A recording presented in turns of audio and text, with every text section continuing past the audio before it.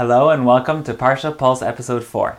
This week's Parsha is Parshas Vayera, and it starts off with Abraham recuperating from his circumcision. God comes to visit him, setting an example of how important it is to visit someone who is sick.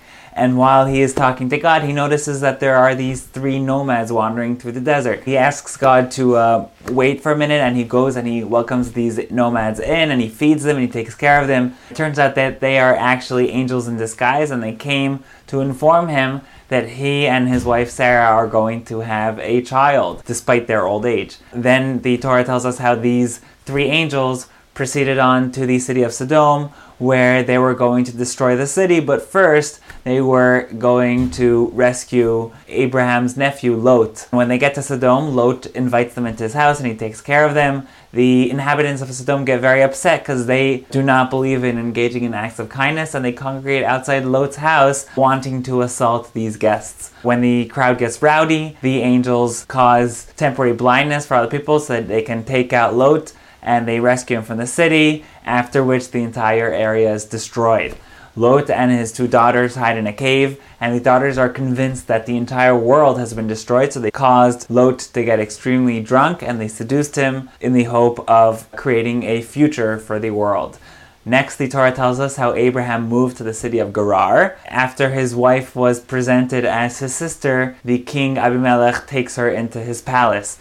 Then his entire household is inflicted with a terrible disease, and he has a dream where God tells him the reason for this is because he took Sarah. He quickly returns Sarah to Abraham. He showers money and gifts upon them, and his entire household is healed. We are then told how Sarah, at the age of 90, gives birth to a baby boy, and after 8 days he is circumcised and named Isaac. The Torah then tells us how as Isaac was growing up, Sarah saw that Ishmael, his stepbrother, was being a very bad influence upon him. Sarah requested that Abraham kick Ishmael out of the home, and Abraham was very reluctant to do something like that, but God told him that he should listen to his wife Sarah because she has a higher prophetic vision than him, and she is more intuitive and understanding of what's going on. Ishmael and his mother Hagar are kicked out of the home. Ishmael ends up dehydrated. Hagar and Ishmael pray to God, and God shows them water,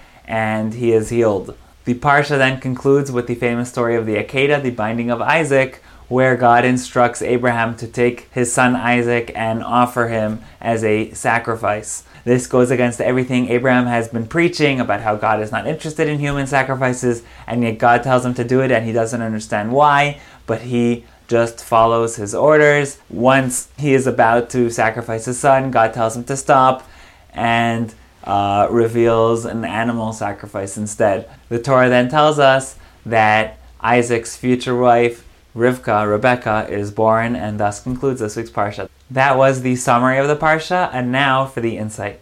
At the beginning of this week's Parsha, we have God talking to Abraham, and when Abraham sees there's these people who are walking through the desert, he says, God, I'm going to put you on hold for a few minutes, please don't go anywhere, and he runs to take care of these nomads. How can someone behave in such a disrespectful way towards God? I mean, if we just imagine that the person who he was talking to was a prime minister or a president, no one would behave that way and say, okay, just wait here for a few hours while I feed people. You know, they would finish talking, and then they would see if there's anyone who needs taken care of. And this is God we're talking to. So how did Abraham behave in such a manner?